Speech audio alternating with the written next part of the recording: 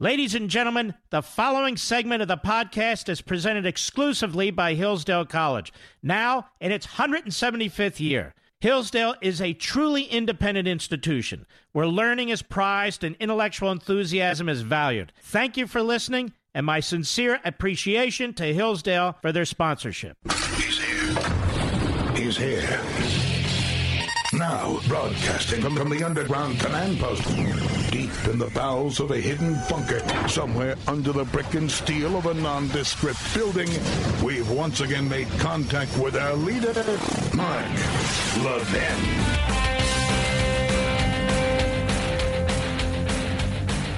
Hello, everybody. Mark Levin here. Our number, 877-381-3811.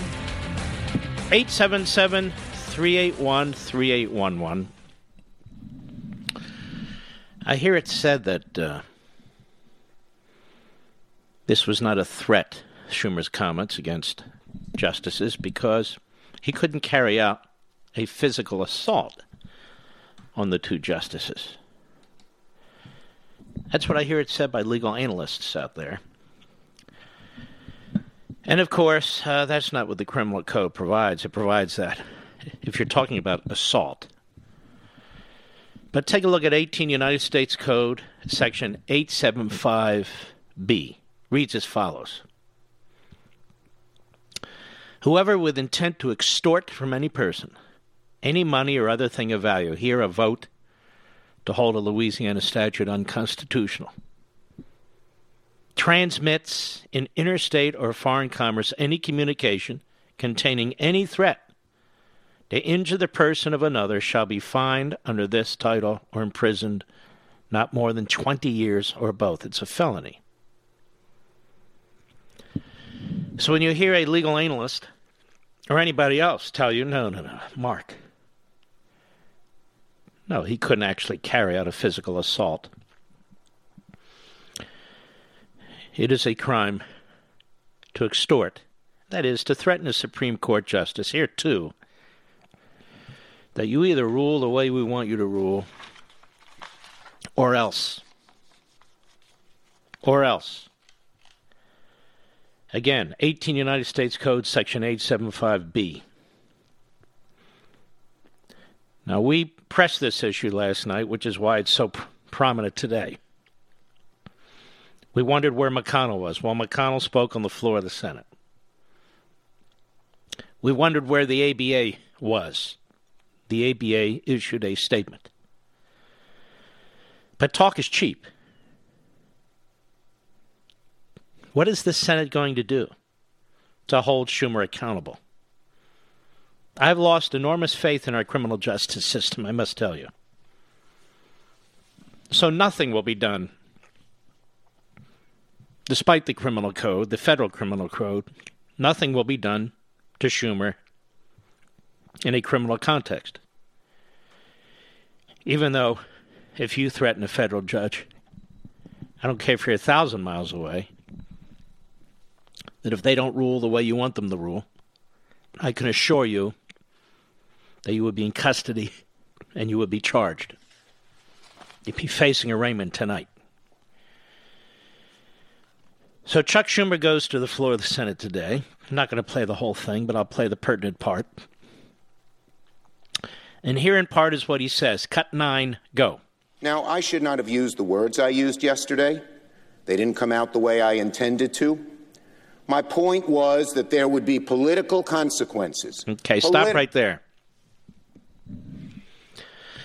That's not good enough. I believe they came out exactly the way he intended them to come out. He threatened two associate justices to the Supreme Court. He threatened them, and the threat was credible and dangerous. That's according to the Chief Justice of the United States and anyone who listened. And so it's not good enough to say my words didn't come out the way I intended. Words came out exactly as he intended. He couldn't have been clearer. There's no parsing words. The meaning of is. Go ahead. Consequences. for President Trump and Senate Republicans. Okay. This has nothing to do with President Trump and Senate Republicans. That's all a diversion. He didn't mention President Trump, and he didn't mention Senate Republicans. He mentioned two justices. Go ahead. Supreme Court, with the newly confirmed justices, stripped away a woman's right to choose. Nobody, by the way, this case isn't even about stripping away, quote unquote, a woman's right to choose. To summarize, and I mean to really summarize, this is a law passed in Louisiana that says, hey, look, if you're an abortionist, you need to have privileges at a hospital within 30 miles of your clinic. Within 30 miles of your clinic. That's not stripping anything away from anybody. It's not making anything inconvenient. Why are they doing that? Because they saw what took place in Philadelphia. You had a butcher who slaughtered babies that were born, who butchered women, and he's now serving multiple life sentences in prison. Might have seen the movie that was done on this butcher, this mass murder. They have no idea how many babies he murdered. Babies, born babies. Botched abortions among actual abortions. So you have states that are concerned from a healthcare perspective. And so anything that's done, anything that's intended to regulate in some rational way abortions comes under attack by people who are obsessed with abortion, obsessed with killing babies in the womb. They are obsessed. We're not even talking about medical exceptions here. That this is a woman's right. Roe v. Wade doesn't say all this, believe it or not. It counts trimesters. The third trimester was verboten in many respects. But now we talk about botched abortions and the baby is delivered and whether or not the baby should receive medical care. I mean, we've come a long way since Roe versus Wade, which is bad enough. And this is what happens when a culture is sick. This is what happens when a culture is sick. And our culture is very sick as a result of the left and the courts that institutionalize this ideology. Despite all this, you do not hear those of us who are pro-life, pro-baby, threatening justices on the Supreme Court. We don't do that. Certainly nobody in a position, a public position, a responsible position. But Schumer did that in a case that has really nothing to do with, quote-unquote, the right to an abortion, with, quote-unquote, the right of a woman to choose. Talks about the doctor having hospital privileges. Within a 30-mile radius, is that asking too much? Not a 6-block radius, a 30-mile radius. Go ahead. Of course I didn't intend to suggest anything other than political and public opinion consequences for the Supreme Court, and it is a gross distortion to imply otherwise. What kind of an apology is this? He's now lashing out at those of us who actually listened to what he said. It's a gross distortion. Now, the gross distortion is when you get on the Senate floor and you attack Kavanaugh the way you did. The gross distortion is when you get on the Senate floor and you attack the president the way you do, day in and day out. Russia collusion, the Mueller report, coronavirus. Go ahead. I'm from Brooklyn. We speak in strong language. That has nothing to do with being from Brooklyn. Any other person in Brooklyn who makes threats against a Supreme Court justice, I can assure you that the FBI doesn't care where you're from. Go ahead. I shouldn't have used the words I did, but in no way was I making a threat. I never would do such a thing. And Leader McConnell knows. But you did such a thing. It's not a matter that you would never do such a thing. You actually did such a thing. On camera, with a microphone, in front of hundreds of people, on the steps of the United States Supreme Court. You even turned around and pointed to the building. You even wagged your finger at the building talking about those justices. Go ahead. That and Republicans who are busy manufacturing outrage over these comments know that too. No, we don't know that. You should be fingerprinted. There should be a photo of you. All the things that would go through the process for any citizen who said what you said. We'll be right back. Mark Levin.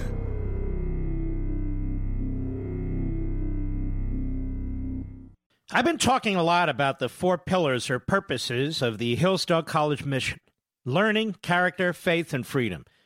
We focus quite a bit on the first pillar of learning, but what about character? Learning the right things to the point where you truly know them is a rigorous business. It isn't possible without strong character. Hillsdale's great president, Larry Arnn, and his outstanding faculty at Hillsdale know that intellectual virtue is meaningless without moral virtue, that having knowledge doesn't mean much if you don't use what you know to serve the good, however possible. And here's an outstanding fact. Every entering freshman at Hillsdale signs an honor code that reads as follows: a Hillsdale College student is honorable in conduct, honest in word and deed, dutiful in study and service, and respectful of the rights of others. Through education, the student rises to self-government. Now, to learn more, visit levinforhillsdale.com. That's Levin for Hillsdale.com, levinforhillsdale.com.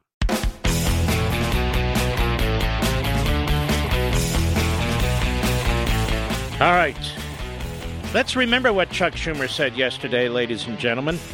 Cut 18, go. Over the last 3 years, women's reproductive rights have come under attack in a way we haven't seen in modern history.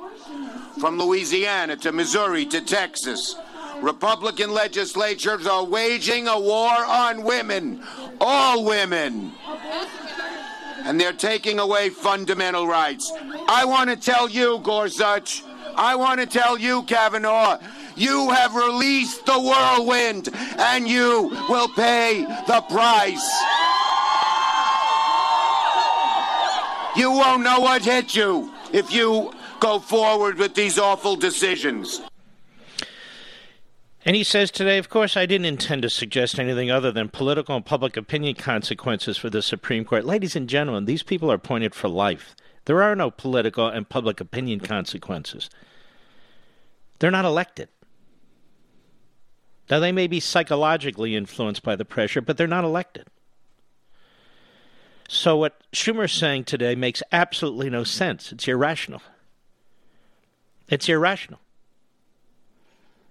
Now, Mitch McConnell went to the floor of the Senate today, and I expect him and the majority of the Republicans there to do more than this.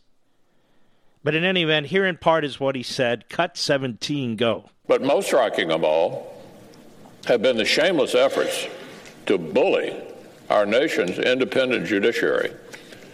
And yesterday, those efforts took a dangerous and disturbing turn. By now, many already know what the Democratic leader shouted outside the Supreme Court yesterday morning. I'm sorry to have to read it into the record. First, he prompted a crowd of left-wing activists to boo 2 of the associate justices, as though Supreme Court justices were professional athletes, and Senator Schumer were jeering from the stands. And then the senior senator from New York said this: I want to tell you, Gorsuch, I want to tell you, Kavanaugh, you've released the whirlwind, and you will pay the price. You won't know what hit you if you go forward with these awful decisions, end quote. Yep. There's no mincing words about this, ladies and gentlemen. McConnell went on. Cut 8, go. Madam President, I'm not sure where to start. There is nothing to call this except a threat. And there's absolutely no question to whom to whom it was directed. Contrary to what the Democratic leader has since tried to claim, he very, very clearly was not addressing Republican lawmakers or anyone else. He literally directed the statement to the justices by name. And he said, quote, "If you go forward with these awful decisions," which could only apply to the court itself, the minority leader of the United States Senate threatened 2 associate justices of the U.S. Supreme Court, period. There's no other way to interpret that. Even worse, the threat was not clearly political or institutional. As I'll discuss in a moment, these kinds of threats are sadly nothing new from Senate Democrats. This was much broader, much broader. All right, now that's the easy part. For McConnell to give a speech on the Senate floor. That's the easy part. Josh Hawley, senator from Missouri, who's becoming quite the superstar in my view, he wants action taken on the floor of the Senate against Schumer. He wants action taken against Schumer, and I agree with him. Now, are they going to take action on the Senate floor or not? You just heard Mitch McConnell. It's up to him. He controls the schedule on the floor of the Senate. He controls it. Are they going to turn this over to the Senate Ethics Committee, in my opinion, which they should, or not? Or do they fear Schumer? The American Bar Association said yesterday that it was, quote, deeply troubled, unquote, by Schumer's comment. Deeply troubled. Well, that's not enough. The ABA said in a statement, personal attacks on judges by any elected officials, including the president, are simply inappropriate. The president? Did anybody hear the president threaten Supreme Court justices and endanger them? This is why decades ago I resigned as a member of the American Bar Association. Only about half the practicing lawyers in this country are members. Why didn't they mention exactly what Schumer said? You know, it reminds me of Pelosi and the Democrats in the House passing a resolution condemning bigotry. When it was Ilhan Omar who spit out her anti-Semitic, poisonous, vile statements, they wouldn't mention her. And they wouldn't mention anti-Semitism as a standalone threat of the Democrat Party. The ABA went on, such comments challenged the reputation of the third co-equal branch of government, the independence of the judiciary, and the personal safety of judicial officers. Shame on the ABA. Shame on the American Bar Association, run by left-wing Democrats, pretty much, certainly controlled by them, that couldn't take on Schumer directly by name and suggest that the New York Bar take a serious look at this man's license. So that hasn't happened either. I'll be right back.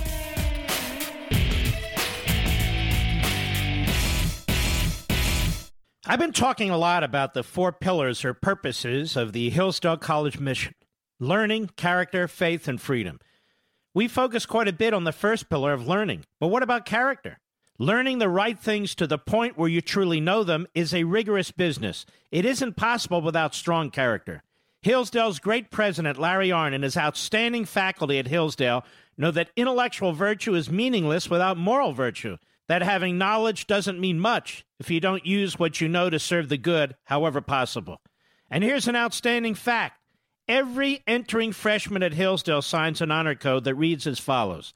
A Hillsdale College student is honorable in conduct, honest in word and deed, dutiful in study and service, and respectful of the rights of others. Through education, the student rises to self-government. Now, to learn more, visit levinforhillsdale.com. That's Levin for Hillsdale.com, levinforhillsdale.com.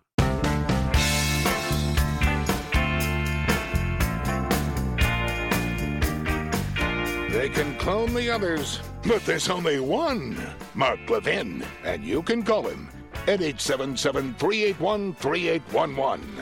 So where do we stand today? I don't know if the Hawley request will be considered by McConnell.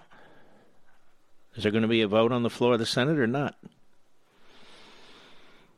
I don't think the ABA or the New York Bar is going to do a damn thing. I don't think the Department of Justice will look into this. In other words, I think he'll get away with it. And he gets cover. They don't have Mitt Romney's in the Democrat Party. I'll get to him later today. He's got another amazing statement he's made. Here's Nancy Pelosi at a press briefing today. Cut 10. Go.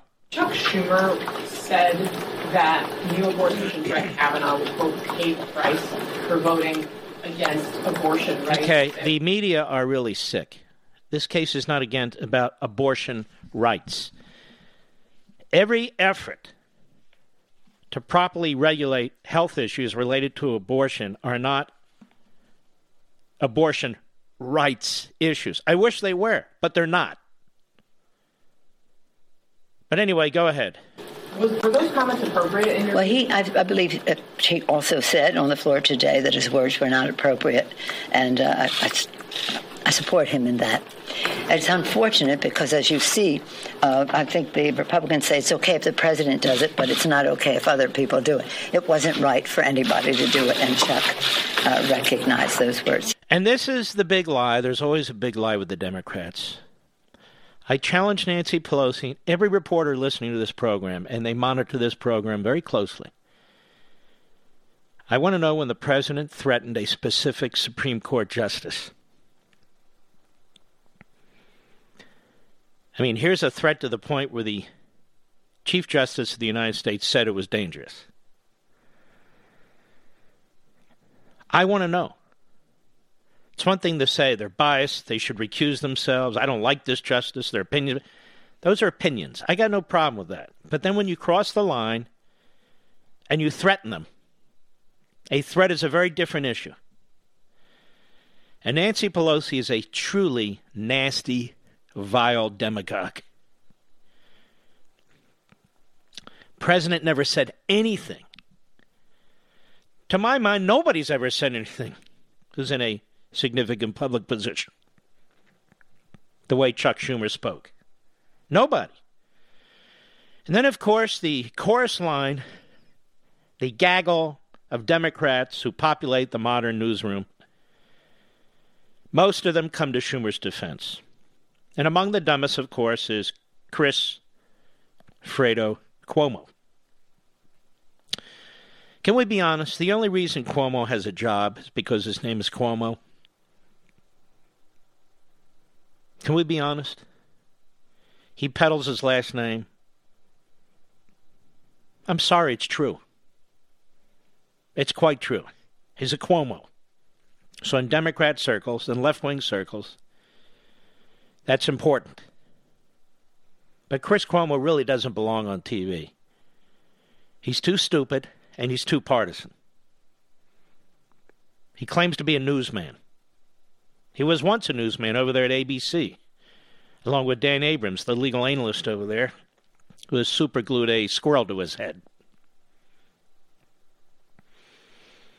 Here's what Cuomo said yesterday on the Constipated News Network, Hat Tip MRC TV, Cut 11, go. I don't like it. Senator Minority Leader Chuck Schumer, look, I know Trump says the same crap. That's why it's wrong. Hey, dummy. Trump never said the same crap. But it's funny that you and Pelosi have the same talking points. Nobody has said this. Nobody. So why do you lie like you do? We know why. Go ahead. I get Schumer's concerns and many of yours about undoing Roe v. Wade. It's real. You're a lawyer. You're a lawyer, right? How does the Louisiana case undo Roe v. Wade? You know, you women out there, I'm not talking about conservative women, but you women out there who are on the fence, they call you suburban women. They say that you don't like Trump, but you're quite moderate when it comes to social issues and so forth. The Democrats play you for idiots. Absolute idiots. They don't want you to know about this Louisiana case. So they're not going to take any time to explain it. They're going to go right for the political opinion that this is a threat against Roe versus Wade. And what is this obsession with aborting babies? It's a woman's right. We're not talking about your own body. We're talking about the body of another individual, another human being. We have statutes in place, criminal statutes, that if a murderer kills a mother who's pregnant, thereby killing the baby that she's carrying, they can be charged with 2 counts. We don't treat dogs and cats, rabbits and hamsters and guinea pigs the way that we treat human babies in the womb. There's something truly sick about this obsession with the Democrat Party and the left. And quote unquote, you women out there, Chuck Schumer, Chris Cuomo, they're playing to you. They think this resonates with you, that this is personal with you. But the vast majority of you have not had abortions. You have no intention to get abortions. Some of you have. Some of you regret it. Some of you don't. That's fine. Whatever. But it's still a seriously moral issue that the Supreme Court should not have acted on. The Supreme Court has nationalized moral issues and cultural issues, whether it's marriage, prayer, abortion, birth control, whatever it is. Because apparently 9 lawyers, typically less than the full 9, but 9 lawyers believe that they should substitute their opinions on life and death, on marriage, on prayer and where prayer should take place, and so forth and so on, for 320 million people. That they should get to decide. That they should get to decide. But they should not get to decide. But even without getting into this issue, listen to how they lie in order to defend Chuck Schumer. That the president says the same thing. The president is not. If he did, go ahead and play the audio or the video. He's not. This isn't about Trump. This is about the leader of the Senate Democrats. Let's listen to what Jeffrey Toobin had to say on CNN. It may shock you. Cut 12. Go. And certainly not going to defend what Chuck Schumer said. It was wrong. It was inappropriate. It did sound like a physical threat. I think if you look at Chuck Schumer's entire record, if you look at how he behaves, he does not threaten people physically. It was certainly a bad choice of words. The interesting thing is whether the Chief Justice is going to start to get involved on a more regular basis. See, this is where Toobin goes off the rails, which he often does. He's got the first part right. Certainly sounds like a physical threat. Then he moves into political mode. But Chuck Schumer is not going to physically threaten anybody. It's not a question of whether Chuck Schumer is physically threatening anybody. It's a question of whether Chuck Schumer is trying to get a mob all excited and worked up that a justice is physically threatened. And that's what's dangerous about this. That's what's dangerous about Bernie Sanders' propaganda and the propaganda of others on the hard left. If the system's so bad, if the justices are racist and homophobic and right-wingers who want to destroy a woman's right to choose, If the President of the United States is Hitler and Stalin and Mussolini and so forth and so on, you are giving a green light to the kooks out there. Go ahead. No, I don't. And I think the president's, the Schumer's defenders and the people who are critical of Gorsuch and Kavanaugh are coming out in defense of Schumer and saying, look, this is a significant issue and everyone has a right to speak out on it. Okay, well, that is absurd. And the Chief Justice should not come out. Everybody provides an opinion about the justices. That's not his role. But he spoke out this time because two of his colleagues were threatened.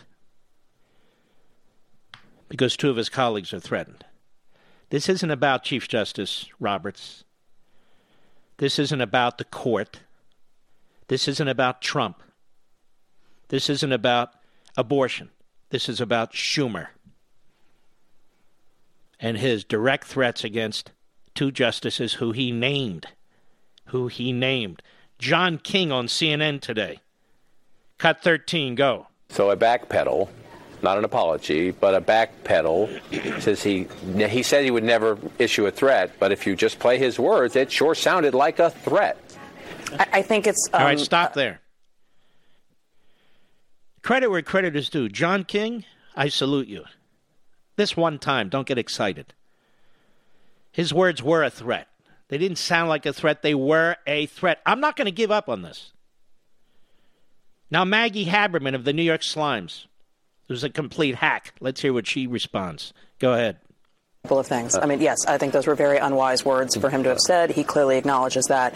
Whether he apologized or not, that was a mistake. And I think it was becoming clear to him, based on what McConnell said on the floor speech, the president was obviously elevating it. It's a little hard to take at face value President Trump calling it a disgrace that somebody would dare to criticize a judge or attack a judge or say anything. You see, she is a clown. She talks fast. Maybe she likes Chris Matthews. I don't know. Maybe she's just a... I don't know, one of these auctioneers. She swings back to Trump. It's a little hard to take Trump seriously, folks, don't you know, criticizing a judge. Maggie Haberman, you're welcome to come on this program. You're welcome to come on this program. We're not talking about criticizing a judge. That's fair game. We're talking about threatening judges, threatening justices on the Supreme Court, trying to intimidate them to get a result from an opinion that you want that has endangered them, according to the Chief Justice and everybody else with an IQ over 4. And if you have evidence that Donald Trump has done that, I want to see it. Let's see it. Because you're supposed to be a reporter, not a fast-talking propagandist. Unfortunately, you're the latter. I'll be right back. Mark Levin.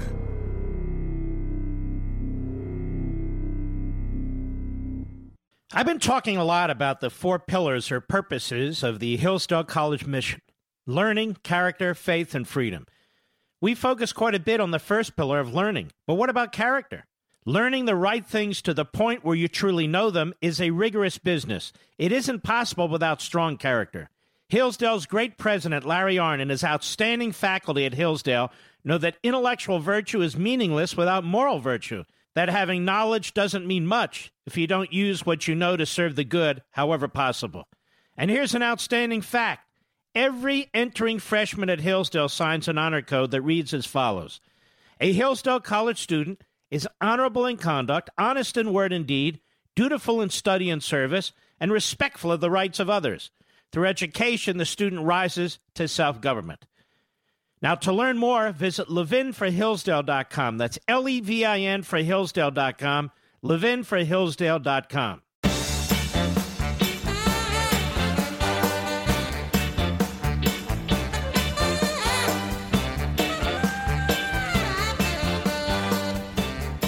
One of the most poisonous reprobates in the House of Representatives is Ayanna Pressley, one of the 4 stooges that are damaging the Democrat Party and the country. And she was at the Planned Parenthood rally yesterday, with Chuck Schumer. And here's part of what she had to say. Cut 14, go. And we have two whoa. alleged sexual... All right. Wow. I think we better lower that volume just a little bit because she's out of her mind. Cut 14, go. And we have two alleged sexual predators on the bench of the highest court of the land with the power to determine our reproductive freedoms. I still believe... All right, that's enough. That's enough. This is a sleazy,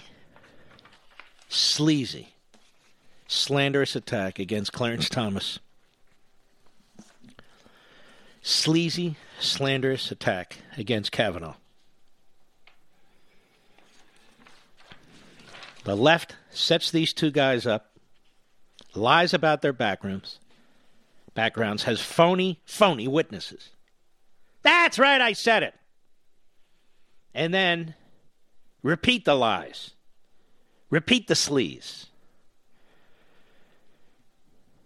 They are attacking. You know, it's one thing to seriously question the court's involvement in certain cases, the movement of the court as an institution, specific decisions, specific opinions written by specific justices, and to be harsh about it. But to do this, to do that, to threaten Supreme Court justices, and now to slander them. The left does not believe in this country, ladies and gentlemen. I'll say it over and over again. The left is anti-American. They're un-American. They hate the Constitution, and they only support our institutions when the institutions deliver them what they want, politically and otherwise. Otherwise, they burn the whole damn thing down. And I'm telling you the truth. That's what's going on. Mark, Annapolis, Maryland, the great WMAL. Go. Hey, good evening, Mark. Thank you very much for taking my call, and I just want to say it's a great honor to speak with you. Thank you. I told your Mr. Call Screener that I just agree with everything you've been saying, except I disagree with the statute. I think a much more applicable statute is 18 U.S.C. 111, and if I could read it to you, just briefly. Forcibly, in general, whoever forcibly assaults, resists, opposes, impedes, intimidates, or interferes with any person designated in Section 1114 while engaged in or on account of the performance of official duties. Yeah, the problem with that is the case law. I looked at that. You have to actually be within physical presence or the physical ability to personally threaten the target. That's why I don't think that works. That's why I went with the other statute. I hear you. I just don't know that Senator Schumer necessarily... They're not going to do anything to Schumer. They're not going to do anything to Schumer. I'm laying this out just so the American people know. They had nothing on the president, and they launched a massive criminal investigation for over 2 years. Nothing on the president, and they impeached him. We have everything on Schumer. There it was in broad daylight. And all we get are speeches. I'll be right back. From the Westwood One Podcast Network. He's here. Now, broadcasting from the underground command post, deep in the bowels of a hidden bunker, somewhere under the brick and steel of a nondescript building, we've once again made contact with our leader, Mark Levin. Hello, America. Mark Levin here. Our number, 877-381-3811. 877-381-3811 as we move along here. Elizabeth Warren dropped out. I'll get to her later. She's not honestly worth a lot of time, but I'll get to her later and her ridiculous comments. I want to get to something more important, actually. There was a piece 2 days ago at National View Online by Kevin Williamson. Bernie Sanders and the left's fake fiscal history of 1950s America. Now, Kevin, who I happen to like a lot, We don't always agree. He really has very little like for Donald Trump, that's for sure. But he makes a very strong case here in terms of the actual fiscal history of the United States in the 1950s and beyond. And I want to talk about this because you're not going to hear this on TV. Now, so when I read some of this, keep in mind he detests the president, and I believe he does. But work your way through that as you listen to the rest. He says, contrary to what the left seems to think, the 1950s was an age of a whole lot of guns and nowhere near as much butter as we have today. The more we think of the state as sacramental and the president as totemic, the less inclined we are to make long-term investments in things that we might actually want the government to be good at, say, counteracting epidemics. The Internal Revenue Service, even in its current slightly diminished state, has 7 times the staff of the Centers for Disease Control. The IRS has 7 times the staff of the CDC. If you want to know, he says, where Uncle Stupid's priorities are, just look at the books.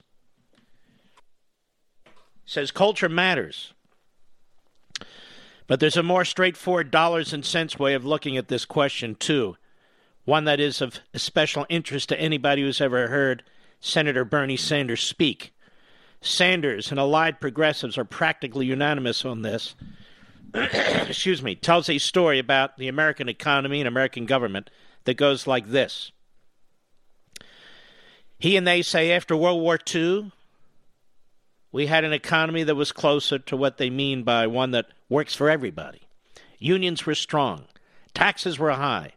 And with the New Deals maturing and the Great Society on the horizon, government priorities were directed toward ordinary working people, the so-called middle class, etc.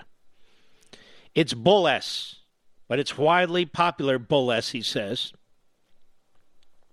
The facts about federal taxes and federal spending in those years, they tell a radically different story. Start with taxes. In real terms, Americans paid almost exactly the same taxes in the 1950s as they pay today. Federal taxes from 1950 to 1960 averaged 16.8% of the gross domestic product. This year, federal taxes are projected to amount to almost exactly the same, 16.7% of gross domestic product. There were some very high statutory rates, income tax rates in those years, 91% at one point. But practically nobody paid those rates. In fact, in spite of the claims you hear from Sanders et al., wealthy Americans pay remarkably similar tax rates today to what they paid in the past. And if you dig into the Congressional Budget Office numbers, you'll see that the effective total federal tax rate for the top quintile and the top 1% have not moved very much over the years. There's information you didn't even know. Now, when the famous or infamous Reagan tax bill was passed, wonderful in my view, the top 1% were paying about 27% of their income in federal taxes, according to the CBO. And in 2016, they paid quite a bit more, about 33%. The 1%ers have been paying a federal tax rate in the high 20s to mid-30s for a long time since, even as tax legislation has changed. What has changed more significantly is that the lower earning half of U.S. households have been taken off the income tax rolls. We talked about this the other day. Almost entirely. Although they still pay, sorry, my computer's screwed up. I'm trying. Although they still pay a relatively heavy payroll tax. It's no great surprise, then, that the wealthy pay most of the federal taxes in gross terms and pay much higher tax rates. As the CBO reports, households in the top income quintile pay about twice the tax of those in the middle. Those in the top 1% pay even more. And I'll be very specific about this. The top 1% of taxpayers pay an enormous amount of the federal income taxes in this country, despite what Bernie Sanders and the left say. But what does that money pay for? Senator Sanders and others would have you believe that programs for the poor and the middle class have been savaged, that education has been shortchanged, and that domestic priorities have been sacrificed to feed the war machine and to fund corporate welfare. You also hear this from the phony Republican populists in radio and TV. Williamson says, my own view is that we spend too much on the military. He's more libertarian. And far too much on corporate welfare. But even so, Sanders' story does not match up with the facts. Federal spending on the military has not grown over the years. It has shrunk, and shrunk radically. Irrespective of whether you think that's a good thing or a mistake, the facts are worth knowing. From 1950 to 1960, those golden years for nostalgists and populists left and right, military spending accounted for not only the majority of federal outlays, but the great majority, upwards of 70% at times. Defense accounted for about 60% of all federal spending in those years, from 1950 to 60. In 2020, defense spending will account for 15% of federal spending. So not 60%, not 70%, 15%. Looked at relative to the economy, we spent 10% of GDP on the military from 1950 to 60. In 2020, we'll spend 3.3%, a reduction in military spending of about 2/3 in the gross domestic product. Conversely, are people's eyes glazing over? I think this is important, don't you guys? Conversely, the human resources share of federal spending, welfare, entitlements, health care support, education, etc., basically a big bucket marked stuff Democrats like and want more of, was very small from 1950 to 1960, averaging 4% of the gross domestic product. In 2020, that category will account for spending equal to 15.2% of gross domestic product, an increase of nearly fourfold. And if you want a snapshot of Washington's changing priorities, in 1954, defense was 69.4% of federal spending, and human resources was 15.6%. Today, defense is 15.1% of federal spending, and human resources, well, 70.5%. We've essentially reversed our spending priorities, radically reducing military expenditures while radically ramping up spending on welfare, entitlements, health care, and education. Precisely the opposite of the story Sanders likes to tell. Then there's the matter of fiscal sobriety. We ran very small deficits from 1950 to 1960. They averaged 0.3% of gross domestic product. This year's deficit will be 5% of GDP, a deficit 17 times as large in economic terms. That's because taxes have stayed almost the same, while overall spending at the federal level has jumped from an average of 17.2% of gross domestic product from 1950 to 60 to 21.6% in 2020. In sum, the federal tax burden is about the same today as it was from 1950 to 1960, except for the fact that the rich pay more of it and the middle class pay less of it.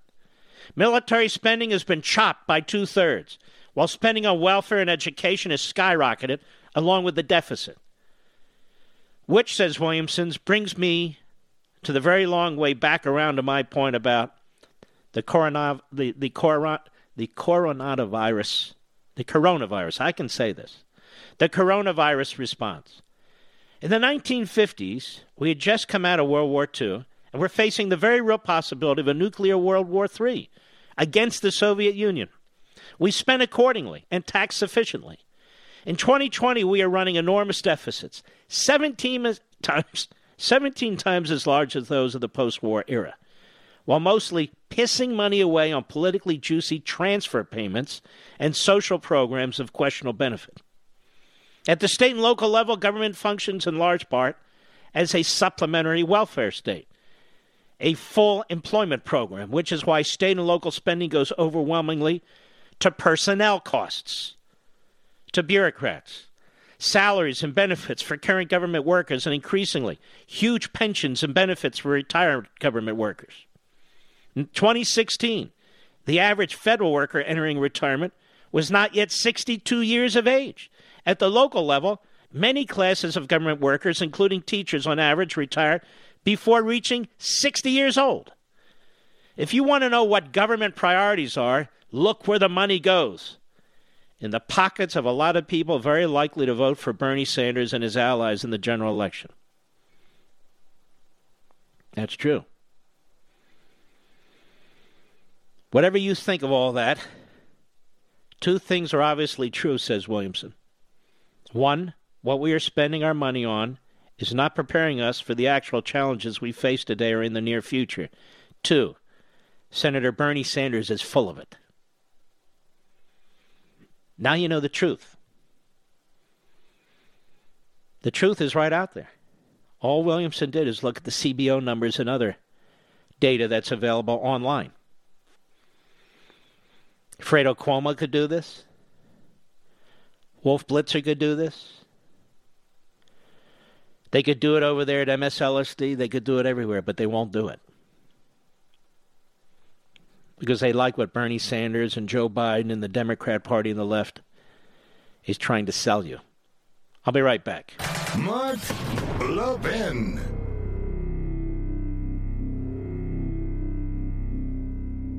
In today's digital age, where cyber threats loom larger than ever, safeguarding your personal information is paramount. So why is Congress considering a law that could put your credit card data at greater risk of being hacked and exposed to foreign networks? This Durbin-Marshall credit card bill could jeopardize your financial data, make it more susceptible to cyber intrusions.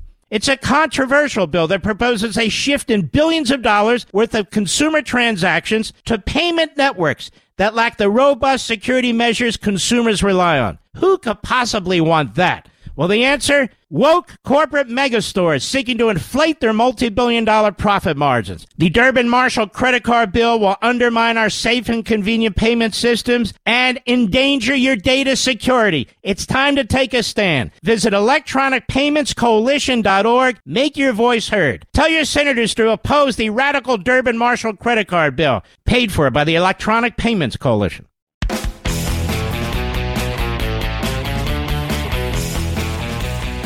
A Senate ethics complaint has, in fact, been filed against Chuck Schumer by the Landmark Legal Foundation. I can take no credit. I am the chairman, but I'm not the operating CEO and president. That is Pete Hutchison. It was just filed at 6:30 tonight. Dear Senators Lankford and Coons, the chairman and vice chairman of the Senate Select Committee on Ethics, Landmark Legal Foundation requests that the U.S. Senate Select Committee on Ethics investigate and determine whether recent public statements by Senator Chuck Schumer constitute improper conduct, which may reflect upon the Senate. The Senate must immediately reprimand, if not censure, Senator Schumer for his outrageous and dangerous attack on Supreme Court Justices Gorsuch and Kavanaugh. This is deadly serious. Senator Schumer's thinly veiled personal threats on these justices may well inflame the unhinged and incite violence. And they cite what Schumer said. These statements may violate criminal provisions of federal law. 18 U.S.C. 875C, interstate communicating containing threats of injury. 18 U.S.C. Section 1503A, threats of force in an effort to intimidate an officer of a court. A federal judge is an officer in or of the court within the meaning of the statute. Case law is then cited. This committee's jurisdiction is not limited to violations of specific Senate rules. Senate Resolution 338, as amended, gives the Select Committee the authority to investigate members who engage in improper conduct, which may reflect upon the Senate, quote, unquote, U.S. Senate Select Committee on Ethics, Ethics Manual, 2003, and so forth.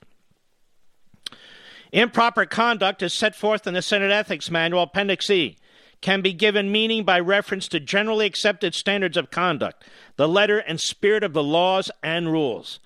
Actions amount to improper conduct when they are so notorious or reprehensible that they could discredit the institution as a whole, not just the individual. In these situations, the Senate is compelled to act to protect its own integrity and reputation. In the past, the United States Senate has censured members for reading confidential communications on the Senate floor and expelled members for accepting stock at reduced prices and then concealing the transaction. Senators have been condemned for employing individuals with conflicts of interest and for not cooperating with Senate investigations.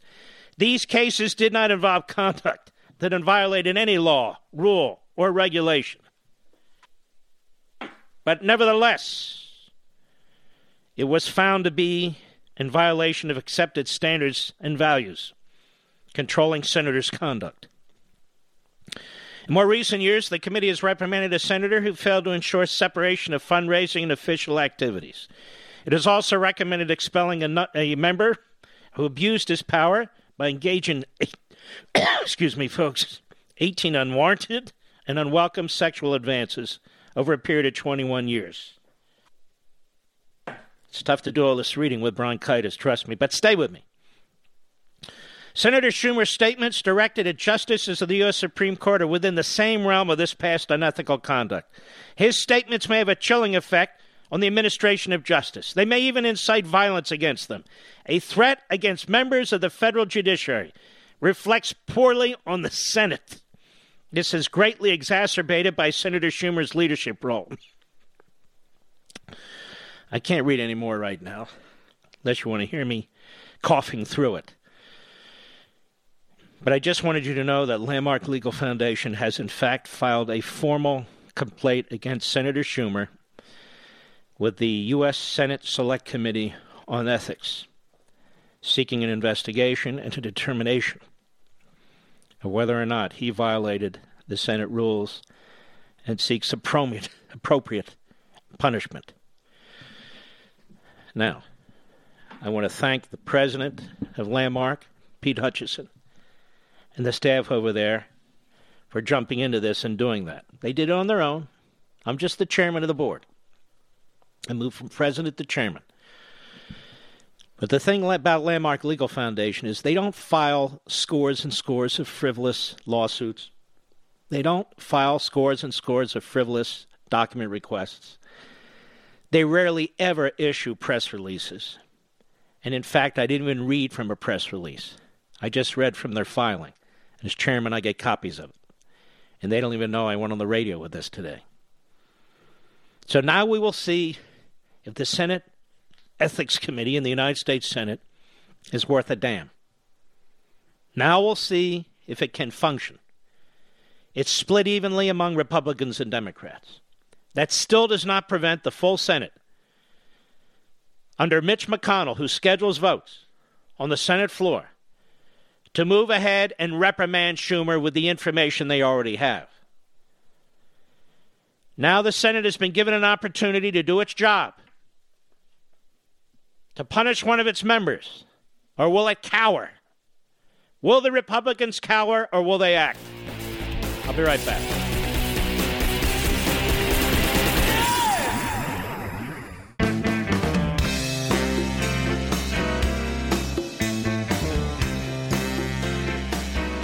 Mark Levin, radio's principal patriot. Call in now at 877-381-3811. Don't you wish you were at the post office right now? Well, of course not. Me neither. Running a business or keeping up with your schedule takes a lot. Sometimes there just aren't enough hours in the day. You've got more important things to do.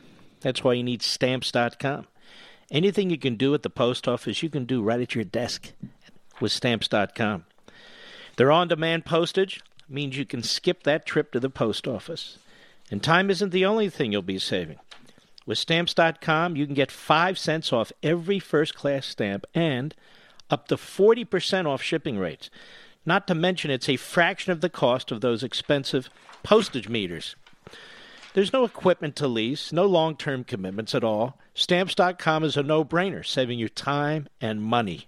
It's no wonder over 700,000 small businesses already use Stamps.com. Right now, you, my listeners, get a special offer that includes a 4-week trial plus free postage and a digital scale without any long-term commitment. Let me repeat. A 4-week trial plus free postage and a digital scale without any long-term commitment. Here's what you do. Just go to Stamps.com, click on the microphone at the top of the homepage, and type in the word bunker. It's that simple. Stamps.com, click the microphone at the top of the homepage, and type in the word bunker. Stamps.com, enter bunker. All right. David, Highland, New York, the great WABC. Go. I've been listening to you for, I can't even remember, decades. And you are the greatest. You are one of the founders of this country. But I wanted to say, I'm a lawyer. I'm a criminal lawyer, okay? And what Schumer did, if I did that, I'd be disbarred in 5 minutes. Yes, you would. Yes, you would. He was not protected by the speech and debate clause. He was in the middle of the street in front of the Supreme Court. Okay, and there must be some consequences to him because this cannot go on. I mean, he has threatened a judge about his pending decision. Two justices, two of them, yeah, and the Supreme Court yet, and now he's saying he didn't. And wait a minute, so brazen on the steps of the Supreme Court, and he points to the building when he's calling out the two justices by name.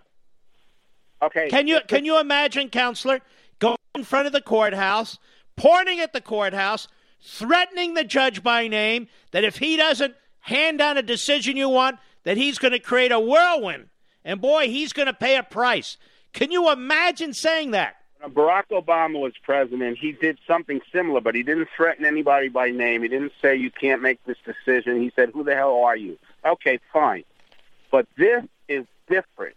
This is a threat to a judge about his pending decision. It's totally against the canons of ethics of law, and he should be absolutely censored or thrown out of the. Yeah, well, don't count on that. But they need to have a vote on the floor of the Senate and let the chips fall where they may. The Senate needs to clean up its act.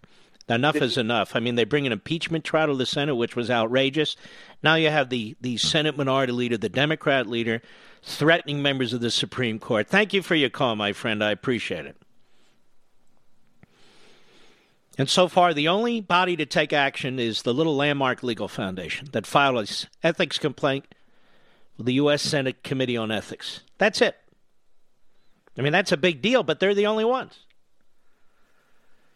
Karen, Queens, New York, the great WABC. Go. Yes, number one, I love you, Mark Levin. Thank you, Karen. And the nice gentleman who answered tonight was so kind. And I'm going to Richie V, you're very lucky. I don't know who it was. I just want to talk very quickly because I'm a New Yorker.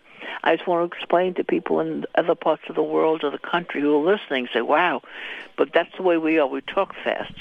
Number one, I want to talk about Chuck Schumer. Listen, stupid. I was born and raised in New York City. Stupid Chuck, we don't talk like that. When you tell an individual by name that you're not going to know what hit you, that's exactly his words. We don't talk like that. Sounds like a mobster. Exactly. And you know what?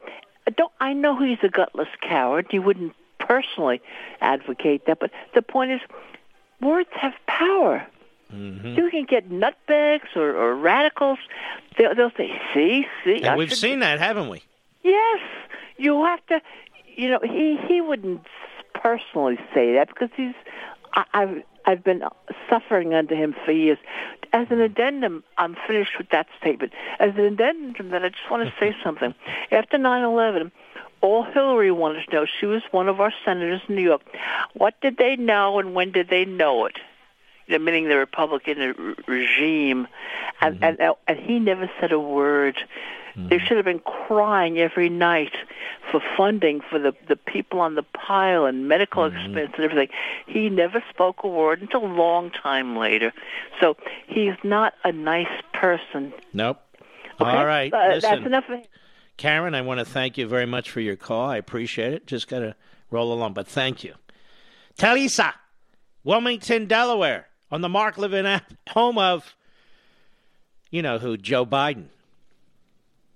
How may I help you, Teresa? Can you hear me okay? Now I can. Okay. So anyhow, I just am so happy that someone acted on what Schumer said.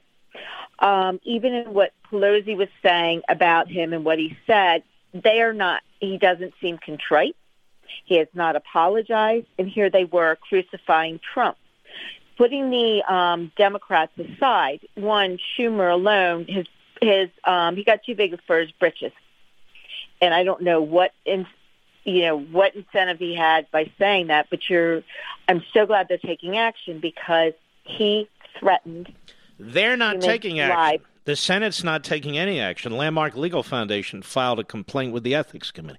That's what I mean. But the fact that somebody is doing something because he threatened 2 human lives. Mm-hmm. He says, they know me. I don't threaten people. Well, then what the hell was he saying?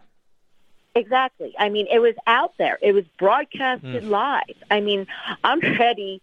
Up until this point, I was ready to become an expat. I didn't know where I was going to move. Mm-hmm. But I do hope that justice is done because this is getting ridiculous with the mudslinging and everything they're doing. They also crucified Trump for saying, well, he wasn't contrite. He didn't apologize. So here Schumer is, and he's not doing either. Mm-hmm. Oh, as for the coronavirus, I'm in the medical profession, not corona, but influenza. There's been about 45 million cases of influenza, and there's been 18,000 to 46,000 deaths related to influenza. So as scary as coronavirus is, influenza is much, much worse, and there's A and B out there this year. Mm-hmm. All right, my friend. Thank you for the update and the information as well. We appreciate it. Let's see here. 1 second. Who do we have left? We have George, Fort Bragg, North Carolina, the great WFNC. Go. Yes, good evening, Mark, and thank you for a wonderful program, and God bless you. Thank you. I'm calling because I'm a Korean War veteran and Vietnam veteran. Wow, thank you. I'm asking, I'm just asking, Mark, President Trump is the chief law enforcement officer for the United States. Mm-hmm. In my humble opinion, when I heard the words of Chuck Schumer yesterday, that man committed a felony, and you clarified it by reading from sections of the U.S. Code. I want to know why William Barr and the FBI cannot put Chuck Schumer immediately in handcuffs. They went down there and took and put Congressman Jefferson in Louisiana because he had money in his freezer. Now, by the way, you know who represented him? Who? As I understand it, as I read it, Judge Amy Berman Jackson in Washington, D.C., who's been hammering these Trump folks like Stone and Manafort. I understand that she represented old freezer Jefferson. How do you like that? Jefferson cast freezer. But the thing that I'm concerned about is why can't the FBI now, since he has committed a felony and the chief law enforcement officer is our president, why can't he direct them? Well, he has to be convicted. It would be an accusation. I don't know all that. It just seems to me that something does need to take place here because he can go to the Senate floor and try and weasel his way out of this. He said what he said. And if this is not something that requires accountability, then I guess anybody can go to the floor of any courthouse and threaten a judge. And I think that's a pretty bad idea. And notice the judges' associations haven't come together and issue a statement. Notice all these former Department of Justice people who went after Barr and went after Trump. No petitions on them.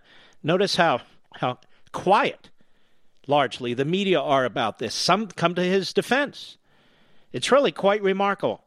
I want to thank you for your call, my brother. Thank you very much. Ladies and gentlemen, I'm posting now the ethics complaint filed with the United States Senate Committee on Ethics by Landmark Legal Foundation. You can go to Mark Levin Show Facebook, Mark Levin Show Twitter. We'll have that posted in about 60 to 90 seconds. We'll be right back. Mark Levin.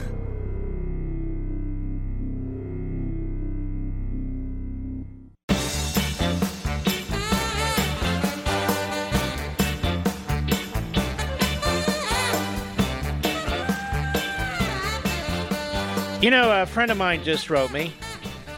Somehow what Schumer said was not a threat, and he just misspoke.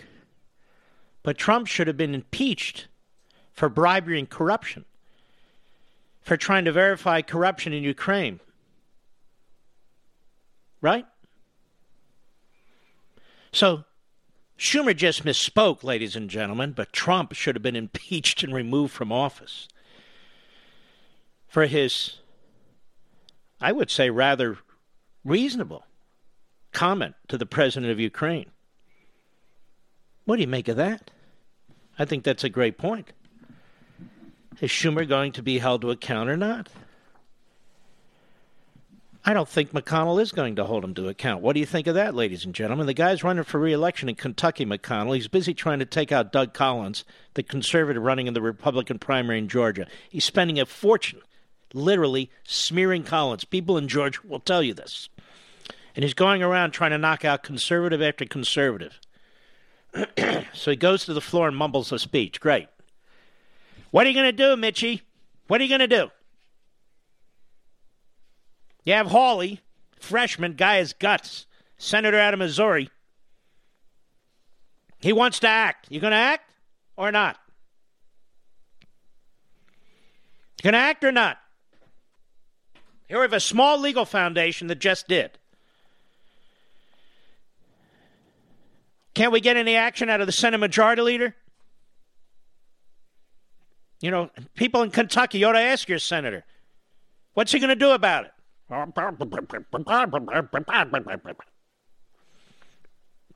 know, with home security, there's two ways you can go about protecting your home. There's the traditional way, where you wait weeks for a technician to do a messy installation that costs a small fortune. Or there's the other way, my way, Simply Safe. Simply Safe is everything you need in a home security system. It's award-winning protection. 2-time winner of the CNET Editor's Choice Award. Simply Safe blankets your whole home in safety. You get comprehensive protection for your entire home. Outdoor cameras and doorbells alert you to anyone approaching your home. Entry, motion, and glass break sensors guard you inside. You barely notice it's there, too. But what's truly remarkable is you can set it all up yourself. It's very simple. Anyone can do it, even me. Takes 30 minutes to an hour, tops. Absolutely no trade-offs to your safety. You have an army of highly trained security experts ready to dispatch police to your home at a moment's notice, 24/7. And it's only 50 cents a day with no contract. Seriously. That's not much to protect you and your loved ones. It's why The Verge calls Simply Safe the best home security system. Here's what you do. Go to simplysafemark.com. Simplysafemark.com. You'll get free shipping and a 60-day risk-free trial. You've got nothing to lose.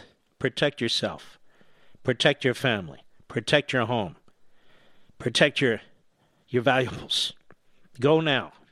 Go to simplysafemark.com. That's simplysafemark.com. I strongly encourage you to check it out. All right, Mr. Producer. To whom shall I speak?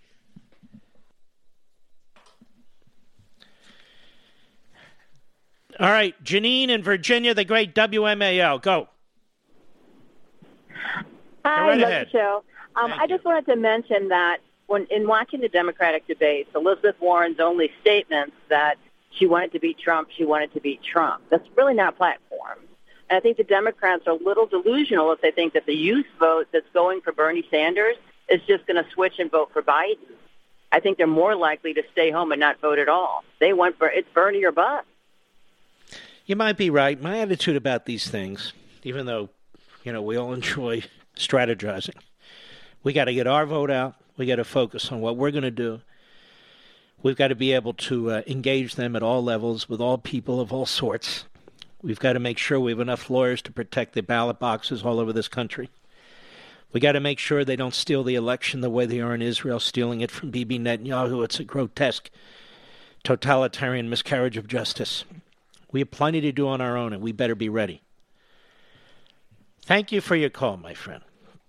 Let us go to Martha in Evansville, Indiana, the great WGBF. Go.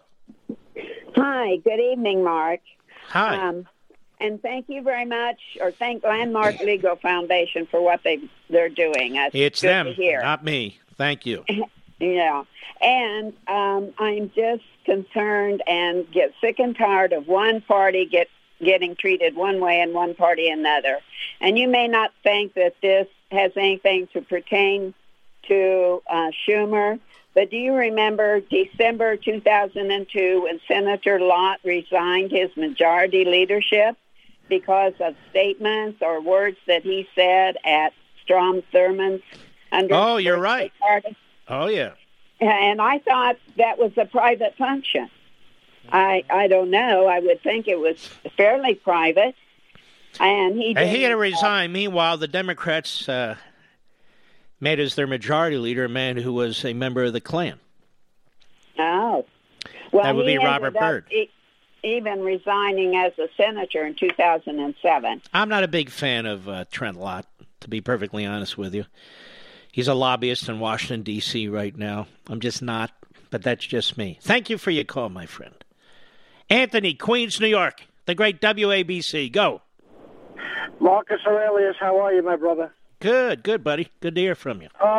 It's getting bad when you're an officer in criminal court and two liberal judges were irate today, not to mention about 4 or 5 legal aid attorneys about what Mr. Schumer said. So it's kind of, throwing some light on it in a negative way. No, wait a minute. Say that again. So you're in court. You obviously work at the court. And 2 liberal judges and these liberal defense attorneys were upset at what Schumer said. Correct. So know it must have been significant as an officer in the court. They're saying if you can threaten somebody, a justice in the Supreme Court and the highest court in the land, that doesn't stop anybody from going into a regular criminal court in any one of the 5 boroughs in New York City. Yeah, trial court, big deal, right? Yeah. Yeah. So it's red flags are going up when even they're throwing Schumer under the bus and they're irate about it. Anthony, I want to thank you for your call. I've got to go. It's the end of the hour. I'll be back next hour. I hope you all listened. Excellent calls. Excellent, Anthony. Thank you. We'll be right back. From the Westwood One Podcast Network. Ladies and gentlemen, this final hour of the podcast is sponsored exclusively by AMAC, the Association of Mature American Citizens. Now over 2 million conservative members strong, AMAC believes in and stands up for the values that we care about: faith, family, and freedom. Thank you for listening, and please support AMAC. And you can become a member at amac.us/join. He's here.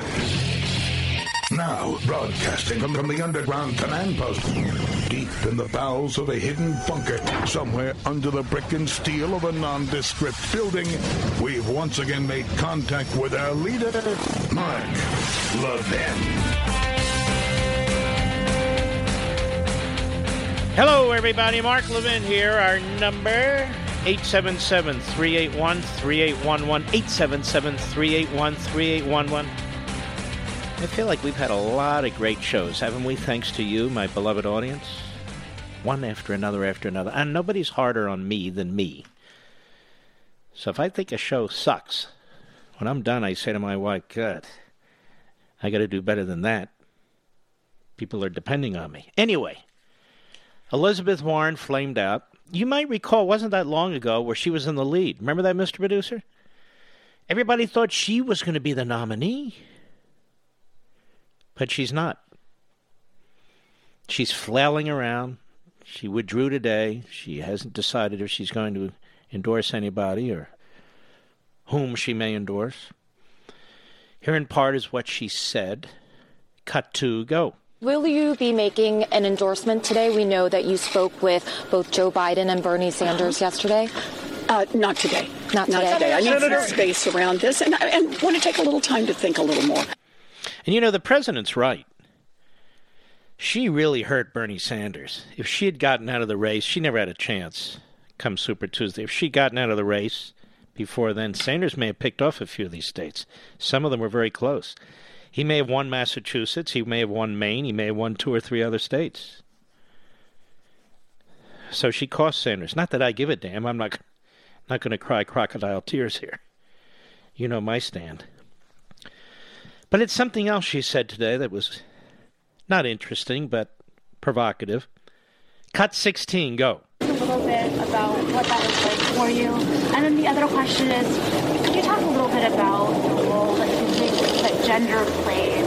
All right, so stop. So you have a reporter that wants to know what role she thinks gender played. So this is the nature of the mindset of reporters today. What role did gender play? In other words, in the Democrat primary, where a majority of the voters are women, what role did gender play? Because, of course, you're a woman. At least, that's an interesting question, too, isn't it, Mr. Producer? Not that she's not a woman, but I didn't think we're allowed to talk this way. We're not allowed to be gender specific. Isn't she an it? It? And how dare a reporter presume that she's a woman? Maybe she was born biologically a woman, but maybe she's psychologically a lobster. You never know. You never know. I think this report is really out of sorts. But I just want to point that out, that it is not appropriate to call Elizabeth Warren a woman. Many college campuses, that's just not appropriate. It's an assumption. We're not talking about, even now when you get on an airplane, they went male, female, other. Anyway, go ahead. So, it was, I stood at that voting booth and I looked down and I saw my name on the ballot. Wow. And I thought, wow, kiddo, you're not in Oklahoma anymore. What? That it really... What? Oh, kiddo, you're not in Oklahoma anymore? Let me tell you a little dirty secret. Any idiot can get on the ballot. Any idiot can get on the ballot. Hence, you're on the ballot. Go ahead. It really was a moment of thinking about how my mother and dad, if they were still here, would feel about this. No doubt both Native Americans. Native Americans, no question. In order for her to be a Native American, they had to be Native Americans. Anyway, go ahead. I had gotten a long email from my nephew and how proud his dad, my brother, is, and how they were all had their plans to vote and had met other people. And it's these long ties. For that moment standing in the booth, I missed my mom and my daddy. Gender in this race, that is the trap question for every woman. If you say, yeah, there was sexism in this race, everyone says, whiner. And if you say, no, there was no sexism, about a bazillion women think, what planet do you live on? I promise you this, I'll have a lot more to say on that. No, can't wait. She never is short on words. Intelligence, yes. Now, so she's condemning you Democrats out there who didn't vote for her, particularly you women. You're obviously sexist. There's several great local radio hosts, really, in the area where I live, on WMAL. And I don't get to listen to them often because I'm doing my own thing, but I was driving back from the Fox studios in Washington, D.C. to the outer suburbs. May I say that? I think I will. And I was listening to my buddy Larry O'Connor, and he had a question out there.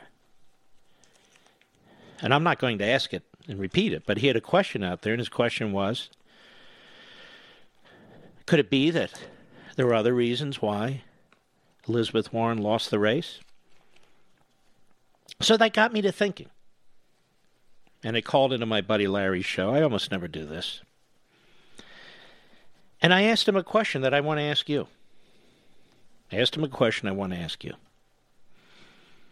Is it metaphysically possible to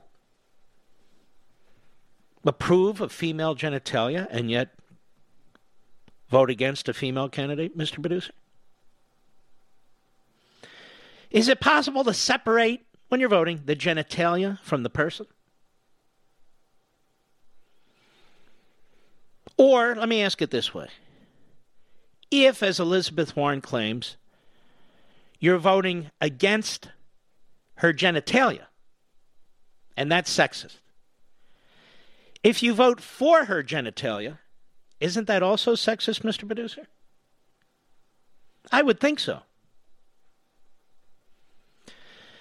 And yet, all you women out there who chose not to vote for Elizabeth Warren in the Democrat primary, maybe you voted for Joe Biden, Bernie Sanders, maybe you wrote somebody in, maybe you got confused and went to the wrong place. I don't know.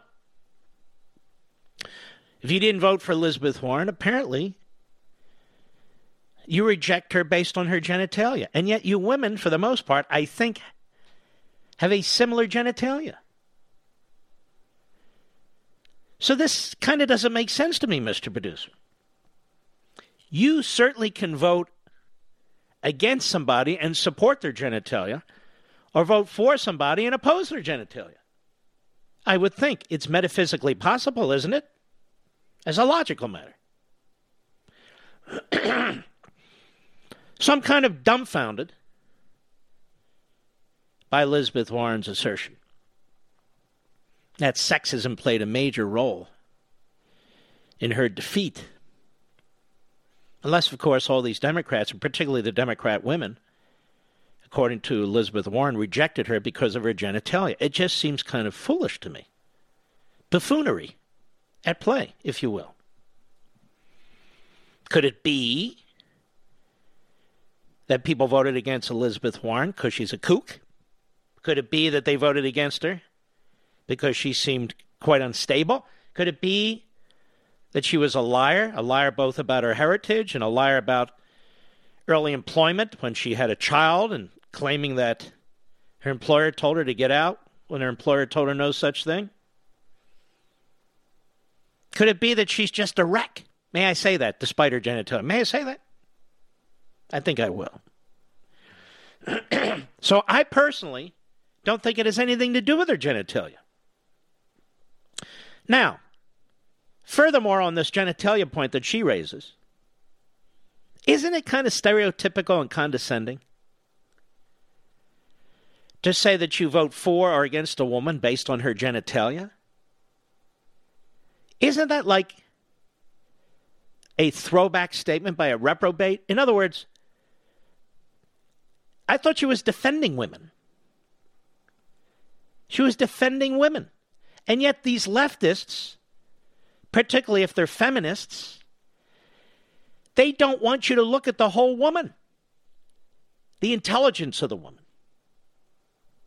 The leadership of the woman. The character of the woman. They're constantly wanting you to focus on genitalia. It's unbelievable to me. On the one hand, they say, hey, don't focus on genitalia. On the other hand, they say, obviously, you're focused on genitalia.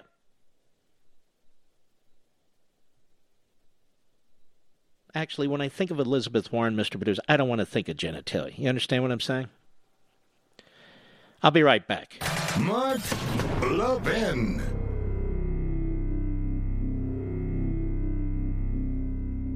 AMAC, the Association of Mature American Citizens, is one of the fastest growing organizations in America. Now over 2 million conservative members strong, and I'm one of them. AMAC believes in and stands up for the values that we constitutional conservatives care about. More than talk, AMAC fights. A full-time presence in Washington, AMAC pushes back against reckless spending, disasters like Medicare for All, and the expanding reach of the federal government. And beyond advocacy, joining AMAC gives you access to a wealth of benefits and discounts, including special member-only rates on car insurance, travel discounts, cell phone plans, and a hell of a lot more. And if that's not enough, you'll get AMAC's bi-monthly magazine, full of insightful articles on issues that matter to most of us, we conservatives. As I said, I'm an AMAC member, and you should be too. Join today at amac.us. That's AMAC.us.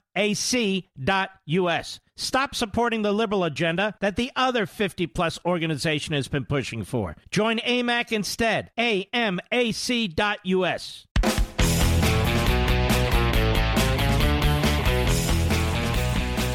It is very confusing, ladies and gentlemen, to try and follow the left, their identity politics, their genitalia politics. I'm really quite confused. Are we supposed to be focused on genitalia or not? Supposed to vote for genitalia or against it? And it's even more complicated than that, quite frankly. What is genitalia, after all? It's an age-old question.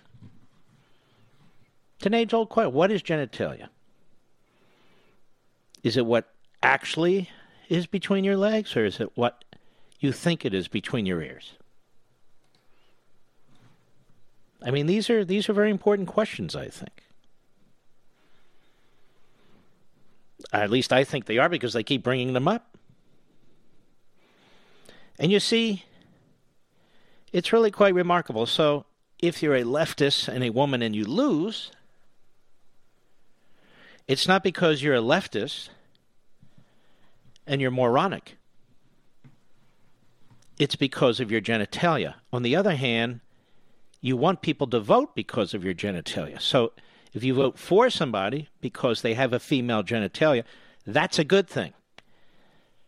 But if you vote against them and they have a female genitalia, then you're a sexist. It's really quite remarkable. It's really quite remarkable. I didn't know Elizabeth Warren was the candidate of female genitalia, but this is apparently the case. And by the way, I didn't know all you Democrats were sexist, but apparently you are. Because she's accusing you. I mean, we conservatives and Republicans, we had nothing to do with this. That's your party. That's your nominee. And obviously you've chosen an old man who presumably has a male genitalia, or another old man who presumably has a male genitalia, although I won't pass judgment because that would be politically incorrect. See, it's fun to be a liberal, a leftist, a Democrat, a newsman or woman or person. This is the sort of crap you get bogged down in. And she's going to have more to say about this later, she said, didn't she, Mr. Producer? She's got a lot more to say about genitalia. Well, that'll be very exciting. Except not for us. Now, Zerlina Maxwell, I don't know who the hell this is, but Zerlina Maxwell at MSLSD, she's a political analyst. Did you know this? Must be a good one because we never heard of her. She wanted to comment on this, too, with Craig Melvin. He's a purported journalist. Anyway, let's take a listen to what's going on over at MSLSD today. Cut 4, go. And I would like more men to be vocal about the fact that they want to see women in positions of leadership. Don't say, oh, well, we can just pick Kamala as the vice president. Why does a woman have to settle for the number 2 job? Because she wasn't the nominee of your party, because it's called democracy in the primary and caucus process. What do you mean settle for number 2, you idiot? This is a political analyst. She doesn't settle for anything. If she's chosen to be a running mate as vice president, even though she failed to get the nomination in our democratic process, she should be pretty damn happy. Genitalia or no genitalia. Go ahead. In 2020. That's all I have to say about that. Good, okay. And shut up. For the record. There's Craig Melvin, for the record. Go ahead. I want to see women in positions of power. Well, I think it's important that you say that. You articulate it, you vocalize it. Excuse me. There's some women I don't want to see in positions of power, like Nancy Pelosi. See, this is the thing. This is the thing, ladies and gentlemen. We talk about people and individuals. What's between your ears? What's your character, your heart, and your soul? They want to keep talking about privates. Your privates. And by the way, only female privates. Zerlina Maxwell, ladies and gentlemen. Top shelf political analyst. Go ahead. You support, you don't have to support Elizabeth Warren. Yeah. I didn't support any candidate in this race. I didn't endorse. I don't have a favorite. But by the way, Zerlina, we don't care. We don't even know who you are.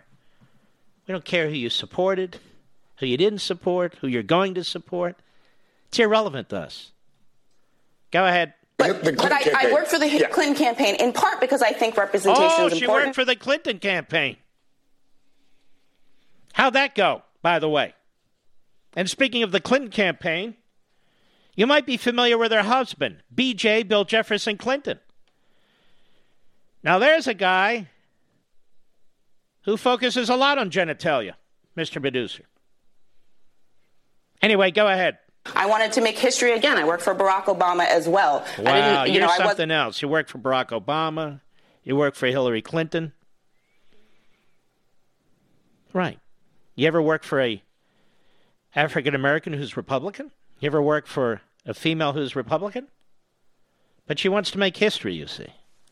Did you support Clarence Thomas for the Supreme Court? The second African-American?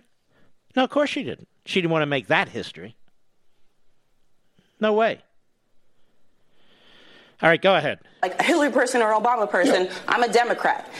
The other piece of it, too, is So what will you be doing this time with two old white men with presumably male genitalia? You'll be voting for them because you're a hack. That's the bottom line. Female, not female, genitalia, no genitalia. You're a hack. That's what you are. You're a Democrat. And you'll either support Sanders or Biden. That's what you'll do. Go ahead. I want more men to do what you just did, which is say, I would like to see women in positions. By the way, who gives an S what you want? Do we all report to her? We have our own women in our lives, our wives. Some of you have girlfriends. We have mothers. We have daughters, whatever. Listen to this Zerlina Maxwell, who's a Democrat hack.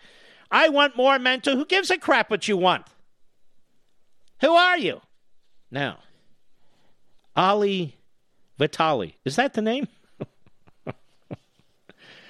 Ali Vitali? NBC News political report on MSLSD. Cut 3, go. I think I've been seeing on Twitter, and many of the people here can't help but remark on the fact that she was the last woman standing in this race. She was the person really to blunt the rise of Michael Bloomberg with that barrage of attacks that she launched against him on the debate stage. And now, as she drops out of the race... So she's a Jew hater, Mr. Producer. I guess Pocahontas is a Jew hater. She's going after Bloomberg? Oh! All this identity politics on the Democrat side will give you a headache. What a bunch of crap. The party's crap, no offense. The analysts are crap. It's just all crap going on the other side. I'll be right back.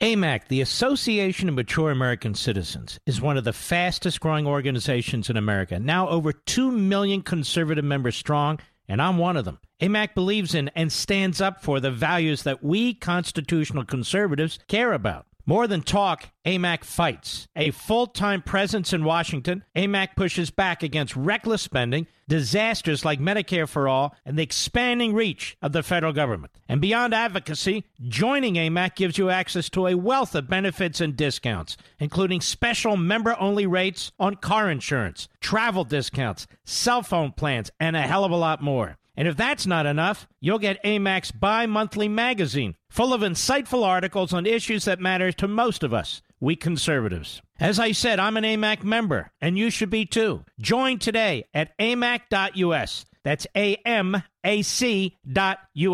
Stop supporting the liberal agenda that the other 50-plus organization has been pushing for. Join AMAC instead. AMAC.us.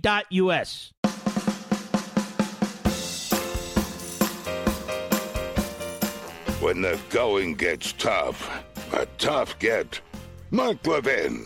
Call him now at 877-381-3811.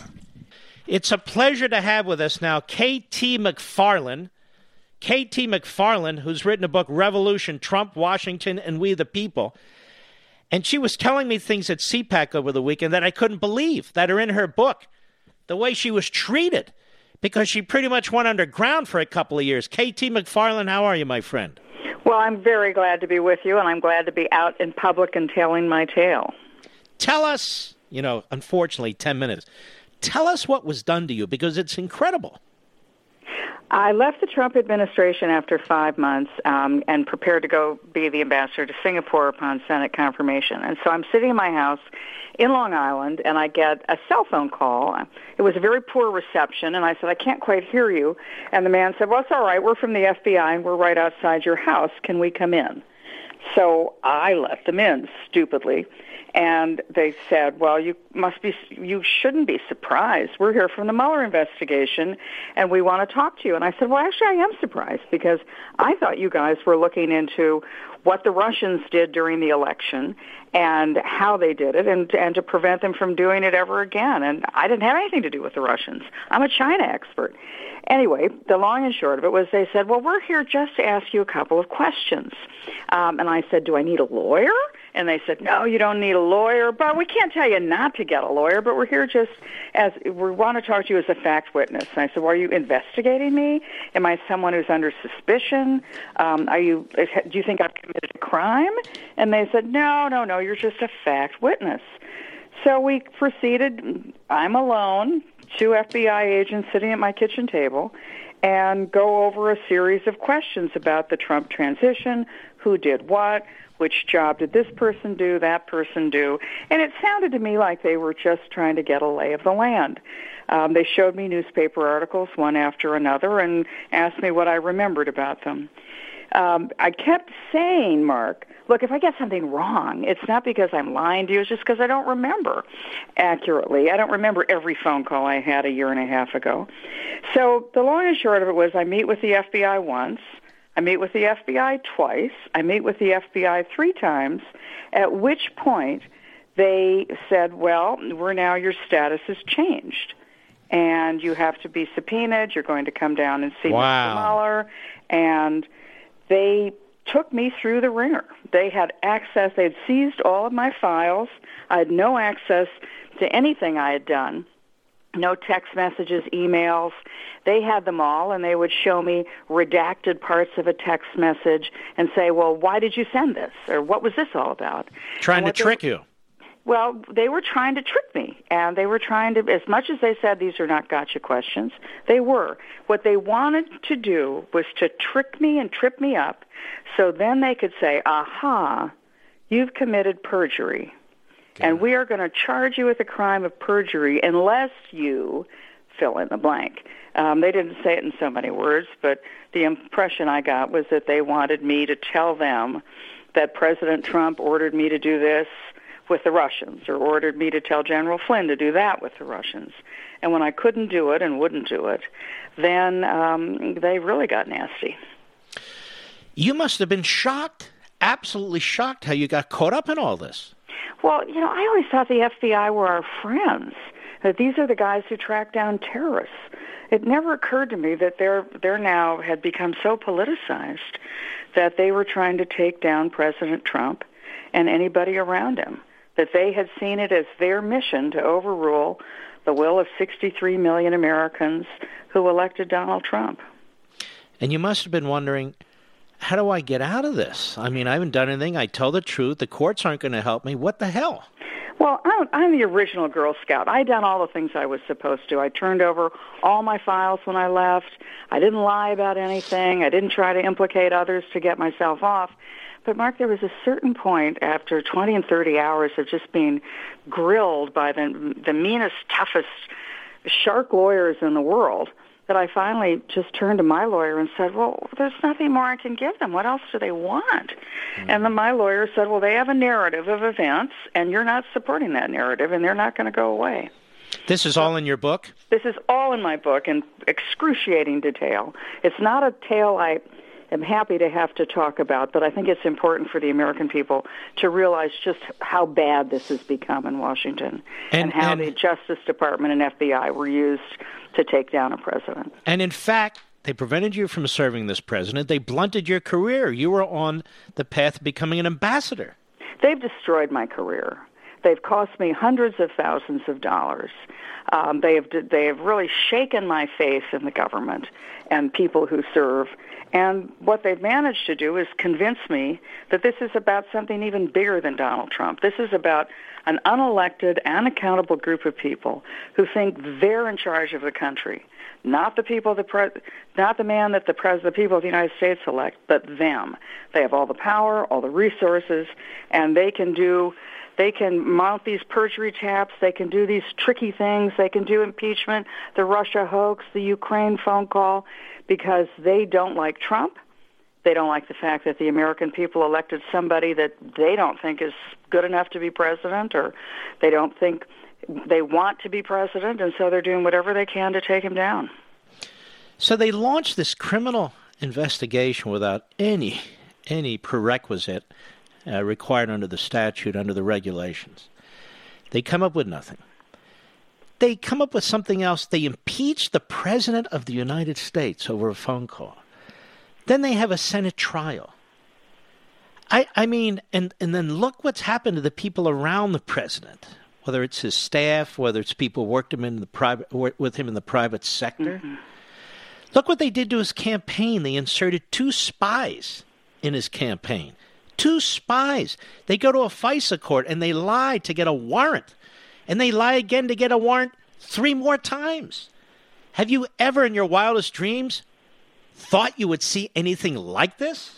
No, and I'm not a naive lady. I worked in the Nixon, Ford, and Reagan administrations.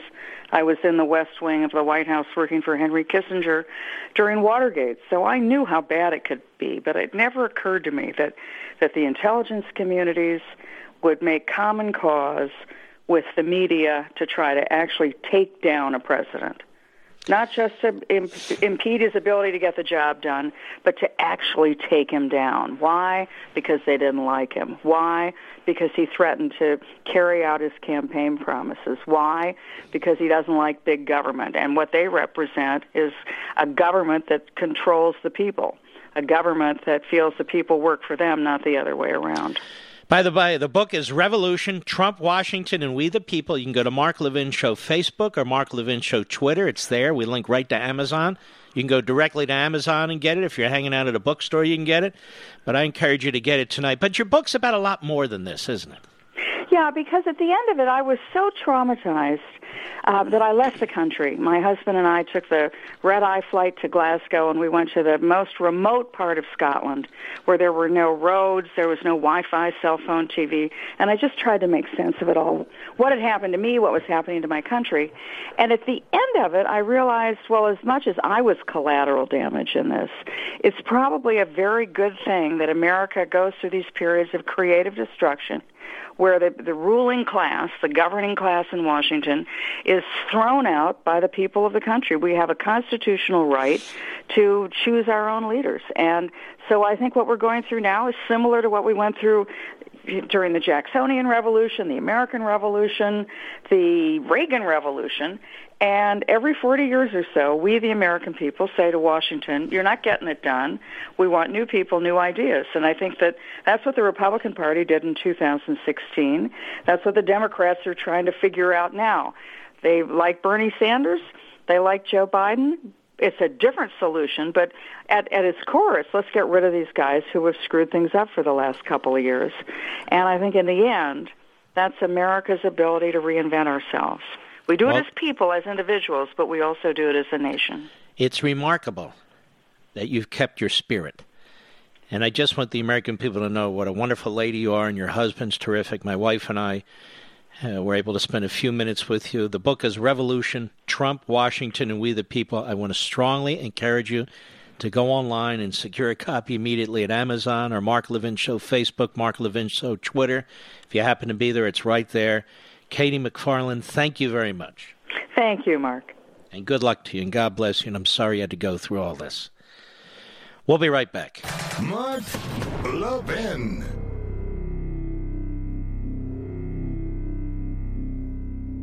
AMAC, the Association of Mature American Citizens, is one of the fastest-growing organizations in America, now over 2 million conservative members strong and I'm one of them. AMAC believes in and stands up for the values that we constitutional conservatives care about. More than talk, AMAC fights. A full-time presence in Washington, AMAC pushes back against reckless spending, disasters like Medicare for All, and the expanding reach of the federal government. And beyond advocacy, joining AMAC gives you access to a wealth of benefits and discounts, including special member-only rates on car insurance, travel discounts, cell phone plans, and a hell of a lot more. And if that's not enough, you'll get AMAC's bi-monthly magazine, full of insightful articles on issues that matter to most of us, we conservatives. As I said, I'm an AMAC member, and you should be too. Join today at amac.us. That's AMAC.us.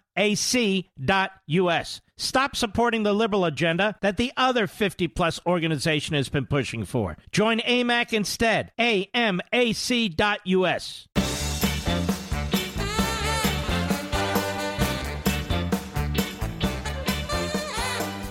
In a moment, as we close the show, I want to tell you something that I think is very, very important.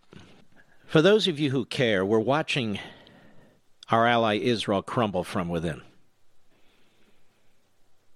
As I said this morning in my post, the anti-Netanyahu forces are destroying Israel from within.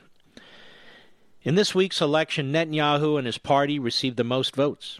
With his conservative coalition, they have a total of 58 seats out of 120 in the Knesset. 3 short of a majority.